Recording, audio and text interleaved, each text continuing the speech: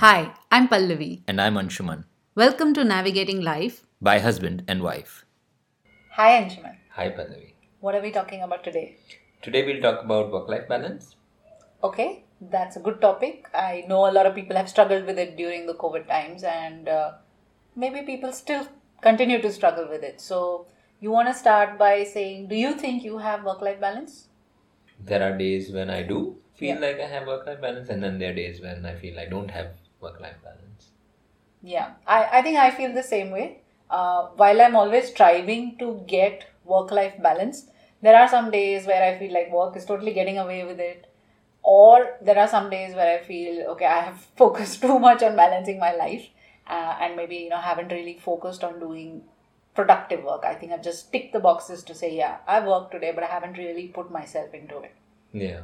So then should we measure work-life balance in terms of week rather than a day? Yeah, absolutely. I don't think that work life balance on a daily basis is possible because there are lots of different things that are happening and you can't control all of those. I mean, whether it's your work or your life.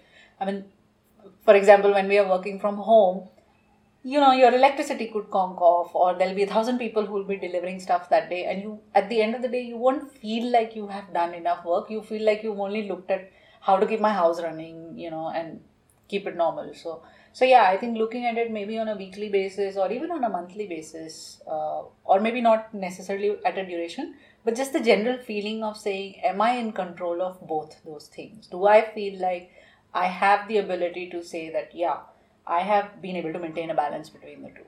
I think that is probably more important from my perspective. Okay. So what are some of the things you do to get a work-life balance? Okay, so some of the things I think I've been doing from the start of my career, and some of the things have come about because now I have a different type of career. So I think from the very beginning I have been very clear about working hours, and in the industry that I was in before, it was easier to maintain that. It was easier to say that I would start at a particular time and I would end at a particular time. Like we had a company bus that if you missed, you missed. You couldn't go back home. Right. And I've just carried that on, that I have very distinctive start and end times. Now that I'm more flexible and my work is in a different industry, yes, I do. It does seep out a little bit. Yes, there are some days where if I was ending at 5, I probably can't, because I would, I'd be working on something which would take that long. But yeah, from the very beginning, I think I've been focused on starting and ending at a particular time. So much so that actually in one organization I worked, and I used to take the state bus to go back home. And actually, because I was the only woman in the company, I used to leave at 5:30. So my colleagues used to make fun, and they say, "Oh, it's 5:30. It's Cinderella time." So much so that it became a part of who I was as a professional. So yeah, that's one thing that I do. What about you? Okay. Yeah, so for me, I think it's a day-to-day thing. I don't have probably a set pattern. I'm trying some new stuff though. For example, I felt like WhatsApp was taking over my life and my work life.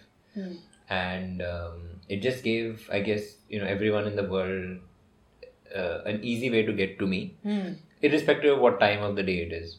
And WhatsApp I use a lot for conversing with family and friends, and then suddenly work was on it as well. So I'm trying by getting a second SIM. So I have a second number now, which is for work only. So I've updated my email signature, and I have business WhatsApp on that. So I've migrated my work colleagues onto that, so that I have now a separate app that is for work communication on WhatsApp. Yeah. So it's something I'm trying. Apart from that, I do try and make expectations quite clear with people that I work, that I'm not as available after 6 p.m. as normal, because after 6 p.m. is family time. I'm cooking, and that I love cooking, or I'm doing something else, and hence people are conscious about that. And to be fair, no one has told me, "Oh, you are not working after 6. Oh my God, the world will come crashing." People have been understanding of that. So I think it was also a mindset change for myself. Thinking initially that, oh no, what will people think, and what if they really do need to get in touch with me? And if people really do need to get in touch with me, they do. Yeah. right? And I can also judge and take calls based on that. But in general, I think people have been quite understanding about that, and differentiating between work and personal life has been important for me. Yeah, I believe that too few of us are willing to draw the boundary and be vocal about this is what my availability is, because as you say, we feel that we will be judged, and maybe somebody who's starting out their career and may feel, oh my god, I need to be available for my boss, but frankly that's not the case, right? Yeah. Because nothing, I mean, unless you are in the medical space, nothing is that urgent that it cannot wait for you to come back to office tomorrow. And some people might work that way, that they might feel that whatever they're doing is urgent enough, and that's okay.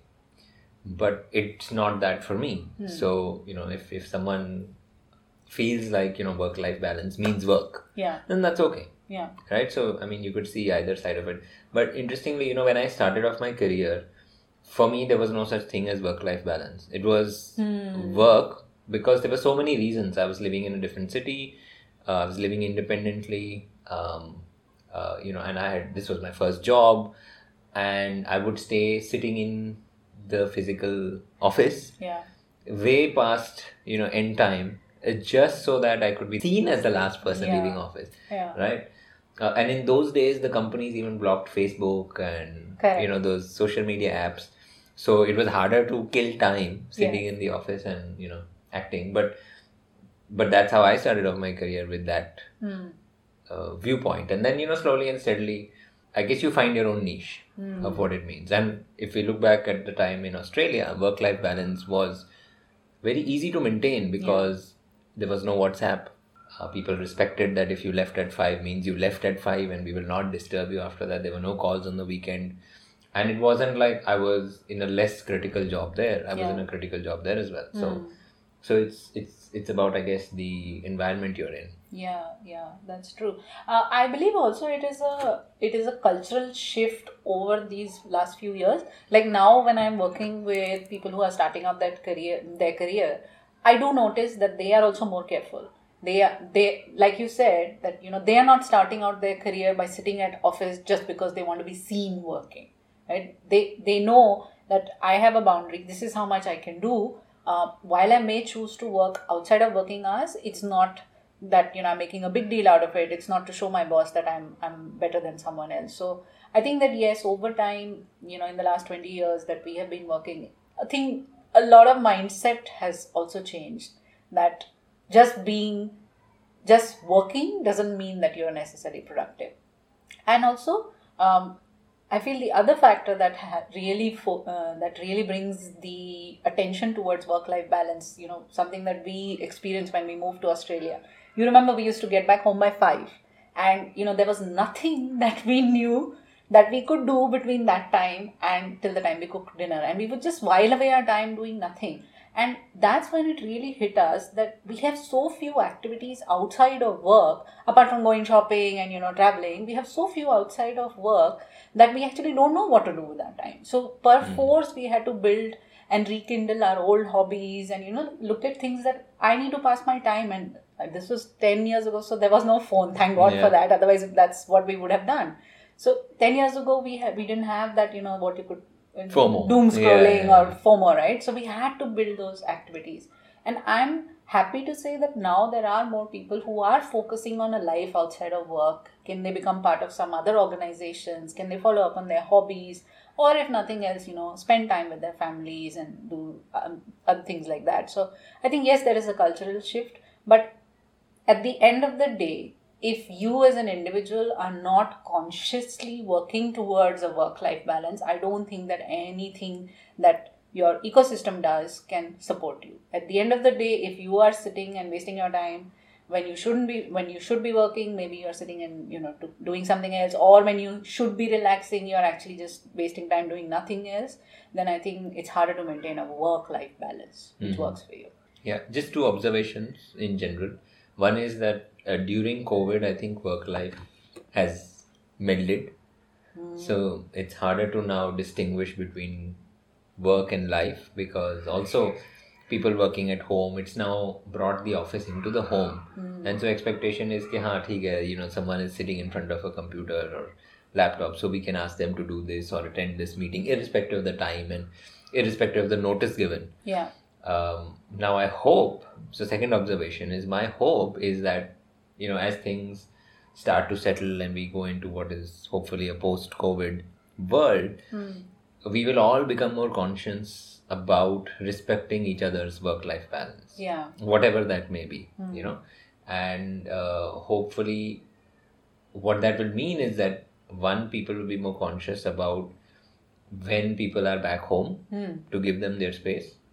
But to also be conscious about that you don't have to sit in the office between 9 and 6, because we now know that if required, if there's something you haven't done, you can do it at home. Yeah. Because we have given you the tools, we have given you the laptop, the accessibility to do it from a remote location. So we can trust you to do that.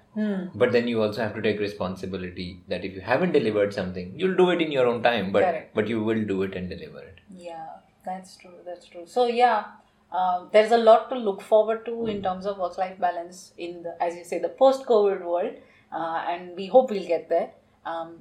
So on that happy note, let's cheers to that, and let's come back next week.